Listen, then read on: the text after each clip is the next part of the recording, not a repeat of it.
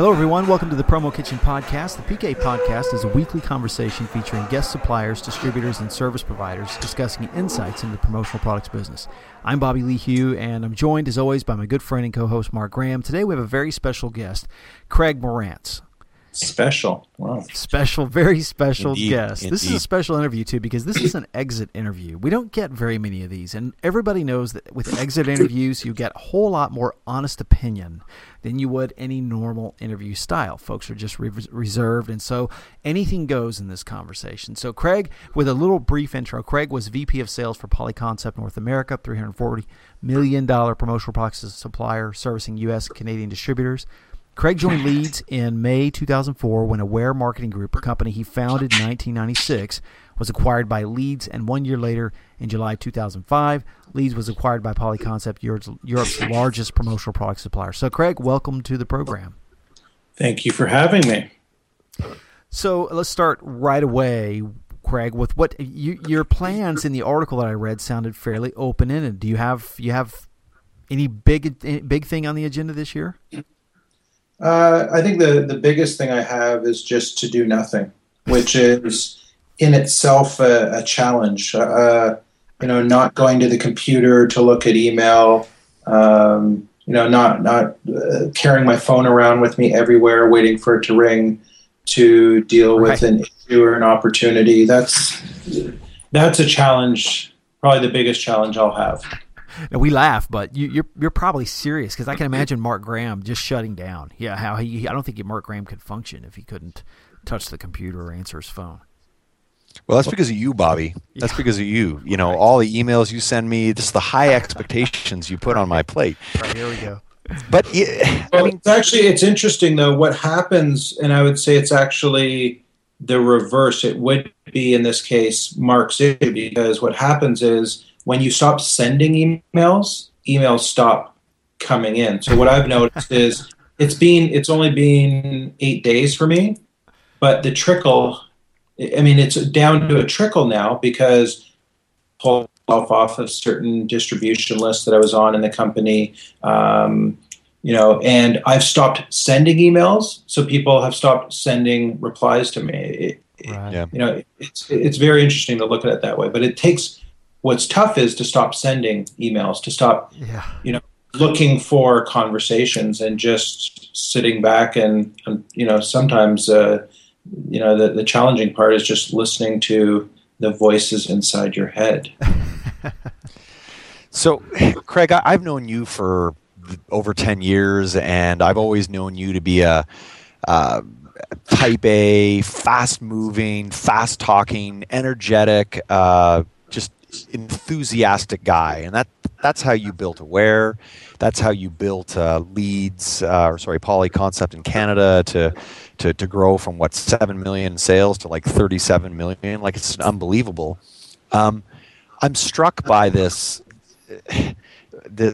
new Craig, this new approach, and we've talked about whether you're going to go crazy or you've acknowledged that it's a challenge unto yourself, but do you see this as being almost like a new way for you to deal with business? I mean, in 12 months' time, you're going to be this new guy, and in the new business that you start, likely not in this industry, will you be any different than the Craig Marantz from 15 years ago, this enthusiastic, energetic, hyper guy? Well, I think what I'll for people that know me, they said I had lost that. People said there was a lot of people that weren't surprised when I said I was leaving, because you get, when you work, whatever it is, whether you're working 40 hours a week, 60 hours a week. And David Nicholson jokes about that I take more vacation than any, I redefined the vacation policy at Polyconcept, but you just you eventually start doing mediocre work. Yeah. And I felt like I was doing mediocre work, and I wasn't as enthused about the industry. And I guess in a way I felt I had done what I could do.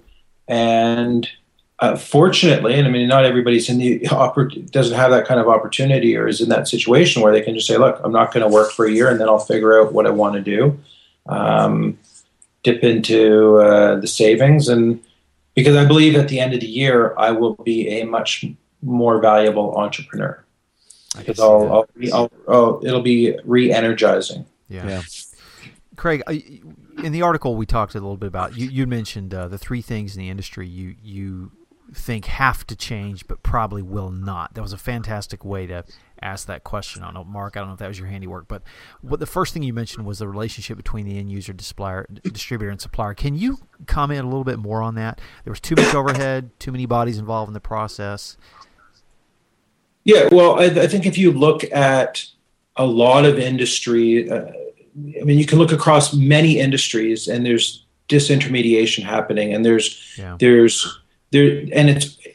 it's never the companies that are within those industries that seem to be making the changes. It's these new people that come in. So you look at Zipcar. I rented a car the other day from Avis. It took 22 minutes at the desk to get all the paperwork done. And, I had to get a child seat and, had to come back in, and it was 22 minutes. I got a Zipcar the other day. It took 3 minutes. I went online, chose the car.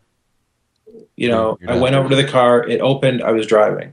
And, so I think in our industry, it's probably going to, unfortunately, take somebody coming in from outside to make the changes. And one of the things that I see is there's too much overhead in every transaction, whether it's even just looking at credit cards. So we might have a customer pay us with a credit card, and the end user's paying you guys, the distributor, with a credit card. Right. You're adding in 5 points probably just there at a minimum.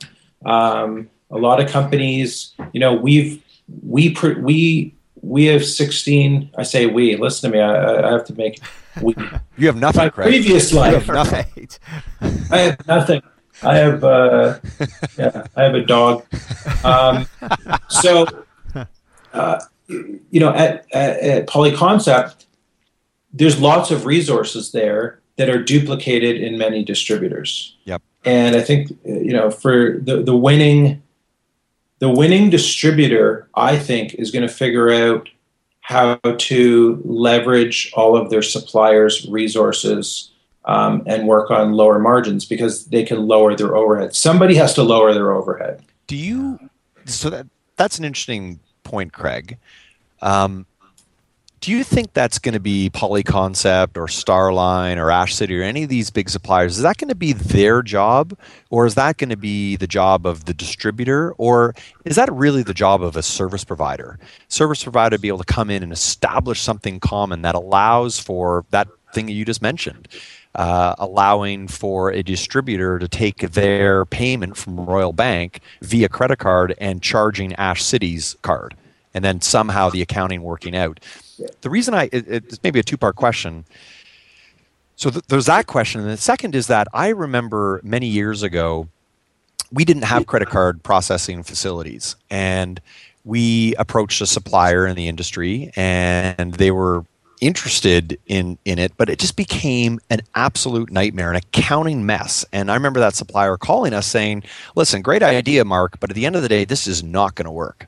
And I'm wondering if I called up Polyconcept right now and said, hey, I want to cut out the 2.5% that I'm paying on all my credit card fees, and I want to shift it over to your card, I suspect I'd probably get some pushback. So whose job is that?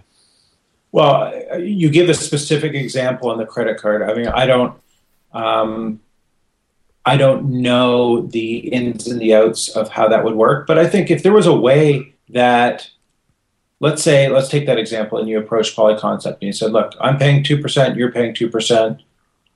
Let's just take one transaction and we'll split the difference. I think nowadays people might be looking at that, because an extra point on millions of dollars of transactions, I'm sure, it's interesting. Figure it away. It's interesting. But going back to your original, the first part of your 6-part question is, whose job is it? In my mind, it's the job of the distributor, because I think that they tend to be in a much more fragile situation. They rely heavily on a smaller number of client relationships. Yep. So you look at the average supplier, has, probably the bigger suppliers have, minimum 5,000 distributors that they're selling to. They tend not to have most suppliers do not have an account. Even their largest account is not going to be more than 3 or 4% of their sales. Right.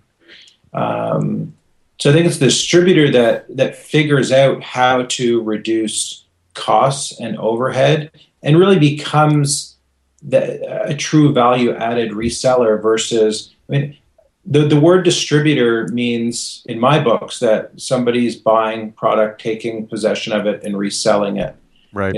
And that's not really our distribution model. Isn't that they're selling it?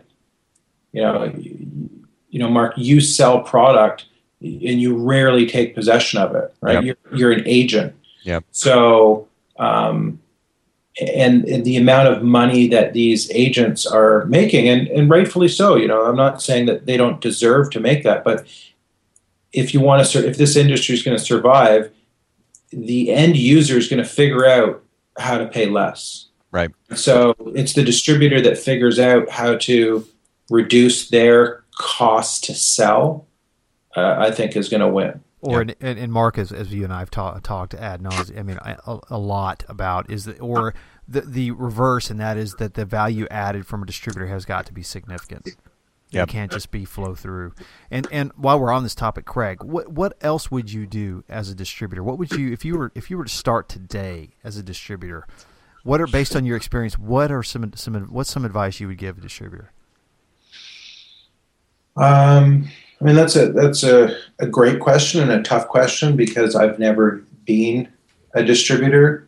I think that obviously, I think both of you on this podcast and most of your listeners understand that technology is going to play a very important role, and it's taken a long time in our industry. Yeah. But it's a new way of selling, and I think actually the distributors that figure out that it's actually a marketing game versus a selling game. Selling it is very costly, right? Yep. Salespeople, travel, cars, cell phones, hotels, all this. It adds up. Visits, like to visit somebody, the cost per sale is astronomical. So if you look in our industry, there's some pretty successful large distributors who are actually what I would call marketing firms rather than traditional sales firms. Right. So I think that the distributors who can figure out how to sell at a much lower cost, which going back to what I said is I think it's more marketing than salespeople per se. It might be salespeople, but they've got to be able to increase the number of touches, and I think that's through technology and through marketing. Yeah, and that takes from principals and management. It takes an understanding that they've got to invest in those tools like they would in your traditional sales force because of that new marketing. I love that comment of yours about marketing because that is the new sales force, is going to be a combination of that marketing and technology. But something that you can probably speak to with a whole lot more effectiveness, what about supplier? You're starting brand new. We have some suppliers of all sizes tuning into the podcast. What advice would you have for them, particularly now that you're exiting? What are some things you definitely recommend they do? Well, I did mention this in the article, is that the risk that I might take is not produce a catalog and be able to channel that money to other marketing activities or lowering the cost of the products. I think that it's hard for a company that's always had a catalog to just get rid of the catalog. But if I was starting new, I would just kind of set that as the precedent. This is our model. And the quicker, if we enter with that's the way that you see our product, I think we would do okay with that. But I think it's harder to tell somebody. It's hard to take things away from people once they've had them. So in light of that, do you what do you think would happen to Polyconcept if they decided to save the millions of dollars that you guys must spend on the design and production of your printed catalog if you guys shut it down for 2013? Yeah, would that have a massive impact on sales? Yeah, well, I don't know about massive. I think there'd be an upheaval, and it's hard. It's one of those things that it's hard to monetize the risk, so you don't take it. Right. You try to reduce. Like every year, we had printed fewer and fewer catalogs. Right. But conversely, we're spending more and more on our website. But you're right. It's millions of dollars. Yeah. Millions of dollars on trade shows. Yeah. And all of those costs go back into what suppliers have to charge for their products. Yep. So again, you look for ways to reduce costs. It's important to see your customers at trade shows, but when you're talking about eight major shows a year, it's extremely expensive. And the same thing is with the catalog. They just forget the cost to print the catalog. Shipping out every single catalog, it's $5 every time somebody asks for a catalog. You're spending $5 or $10 to get it. Yeah. So I think that would be one of the things that that would be kind of the risk that I would take should I start a supplier company. Which you won't, because you're out of the industry, right? That's right. Craig, I suppose that it's safe for you to address or to answer this question, but to some extent, we've been dancing around this whole question about the value that distributors play in the supply chain, and whether you call us agents or marketing firms or sales distributors, however you want to call us. Did you see the structure of this industry really making sense? I mean, why does Polyconcept in North America, I know that they've got more of a direct relationship in Europe, why don't they just open the doors and say, okay, Coca-Cola, we're ready for you, and cut out the Robins and the Right Sleeves of the world, or let the Robins and the Right Sleeves survive if we can truly offer that value? I mean, I don't know how far you want to get with this, but it is a white elephant. Well, I'd like to start by correcting you on, you said it's different in Europe where Polyconcept has a more of a direct relationship. That is not true. PF Concept in Europe sells only through distributors. Okay. So, and that has come up before, that seems to have been a rumor at one point, but the model in Europe is the same as in the US, where the suppliers sell through distributors. The difference and what's changing is the suppliers never decorated before. Right. So they'd sell blank product to distributors, and they would go out to third-party pad printers or embroiderers. Right. And I'm probably going to get the percentage wrong, but as a salesperson, you just need to make stuff up. So I will. It's somewhere in the neighborhood of 50 to 60% of the orders that PF ships now are decorated. Right.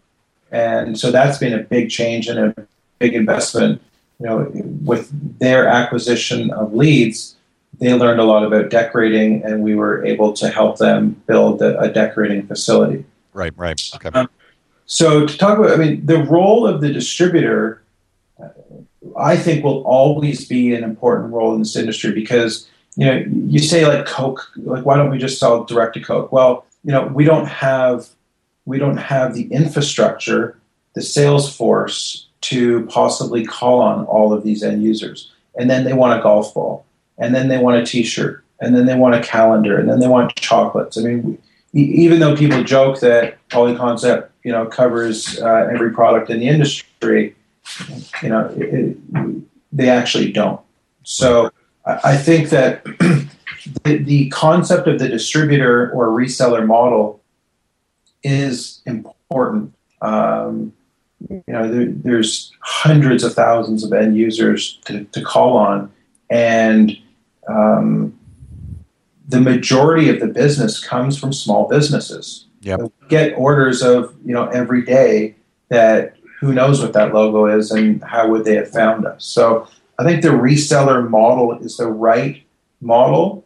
But going back to my initial point is, especially for the large Fortune 500 customers, is, if they really knew that, the markup that a supplier makes and then the markup that a distributor makes, I guess I'm surprised that when they do these cost plus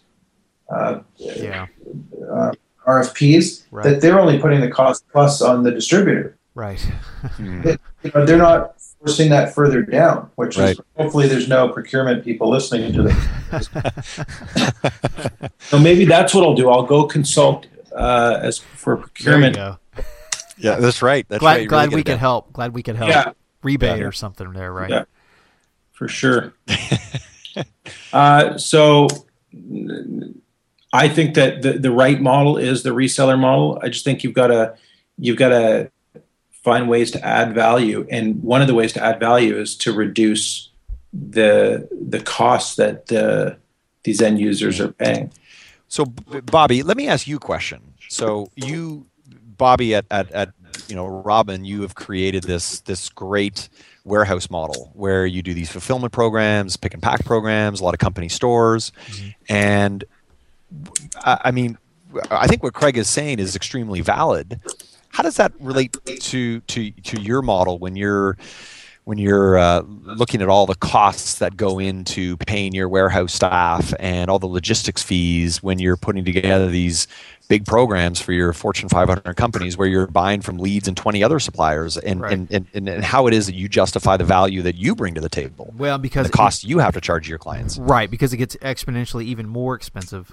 But it's a little different model in that the customer is looking for a managed system. They're no longer as much fixated on the unit price of a product as they are a holistic management system. So a lot of different features come into play. The brand compliance and just the overhead in managing it. A lot of these companies, particularly with the downsizing that occurred, a lot of folks are not wanting to have their own personnel tied up in managing these kinds of things. So, all of this, what Craig is saying, I think is a big lesson for distributors. Obviously, I loved hearing what he had to say naturally.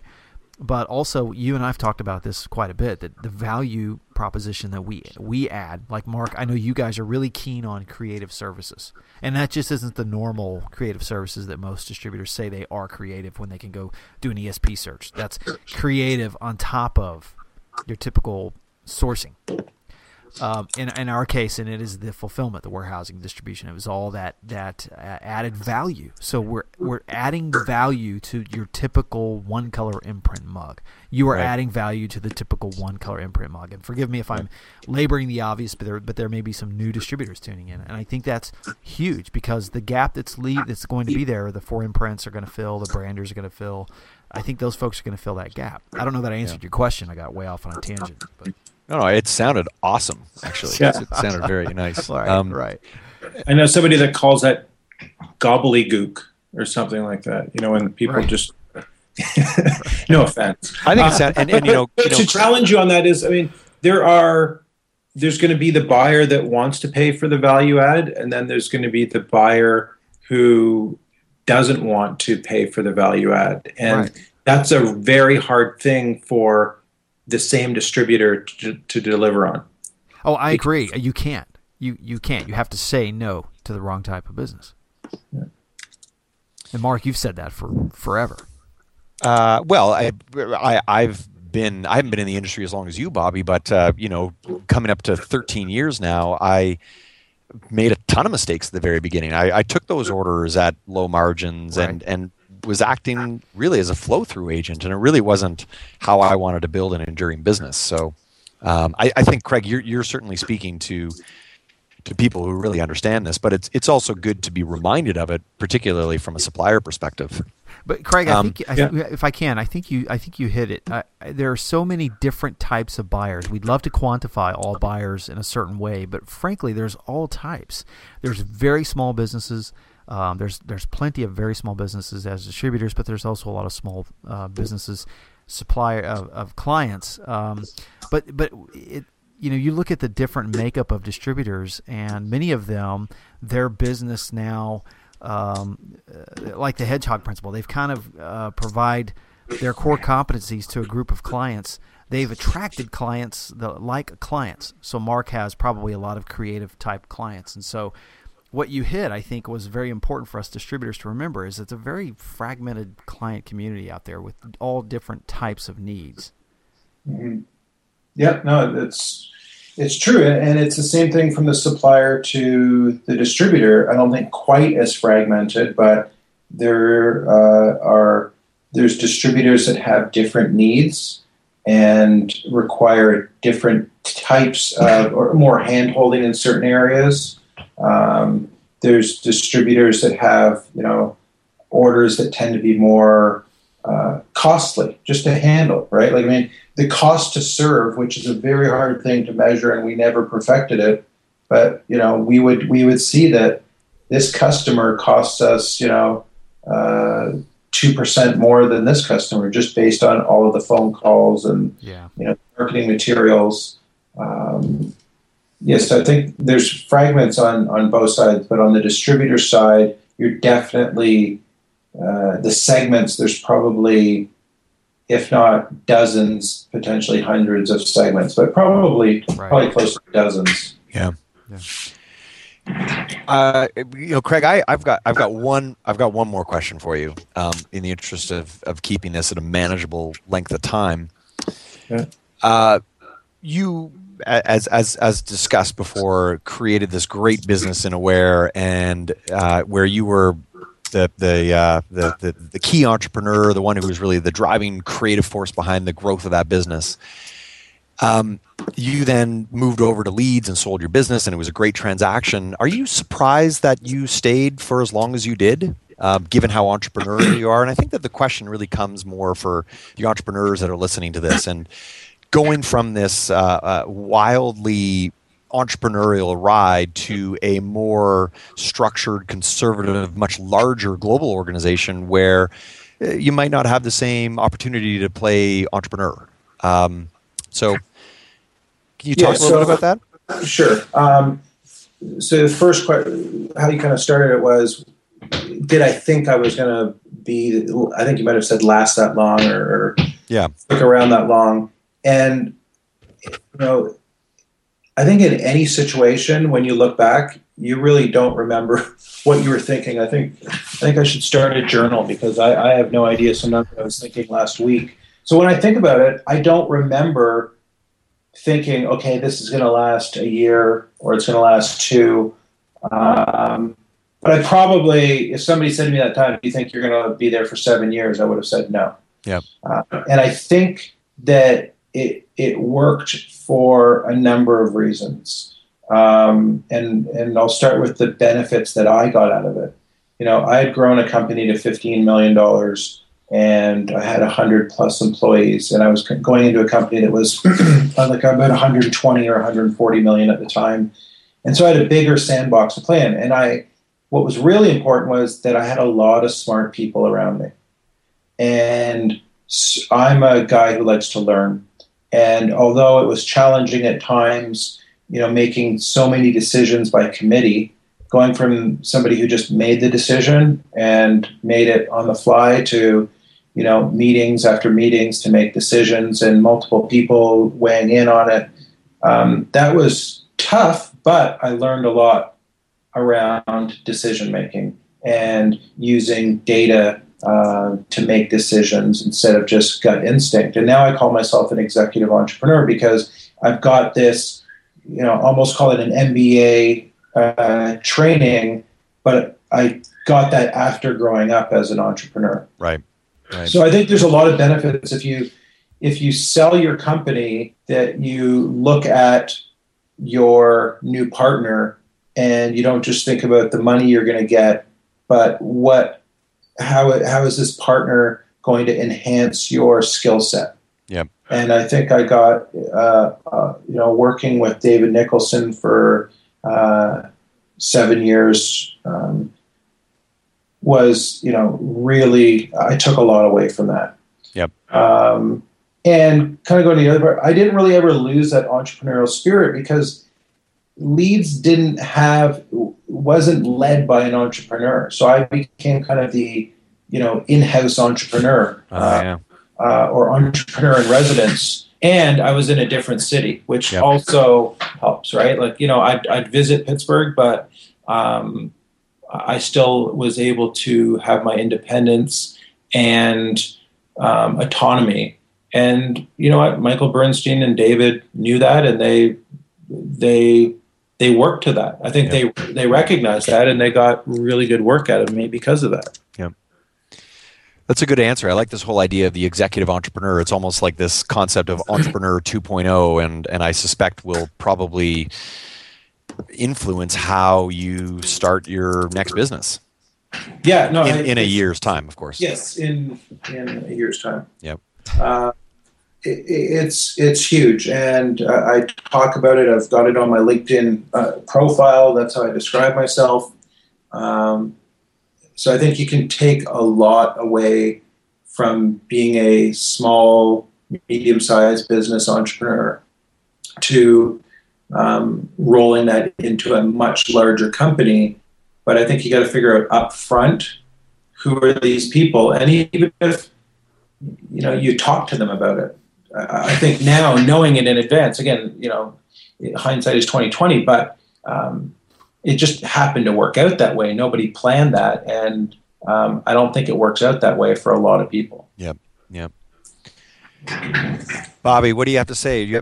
Any more words from you, Bobby? No, not at all. I think this has been fantastic, Craig. We really appreciate your time. We really do. Again, and the content has been wonderful. Yeah, no, my pleasure. That's Craig. We were talking before. We'd certainly love to check in with you. In a few months, if you wanted to update us on your journey. Maybe you'll be on the beach in Mexico or something at the time. But at least we can fire it up on Skype. Yeah, Mexico's a little close. We'll be in Bali. Oh, okay. I'm actually looking. I've got on my desk right in front of me the Lonely Planet book on Bali. So I leave on Monday for 7 weeks. Nice. Awesome. That is fantastic. Craig, safe travels. Mark, Thanks. good talking to you. And, Absolutely. Until next time, Craig, we wish you all the best. Thanks, guys. All right. Take care.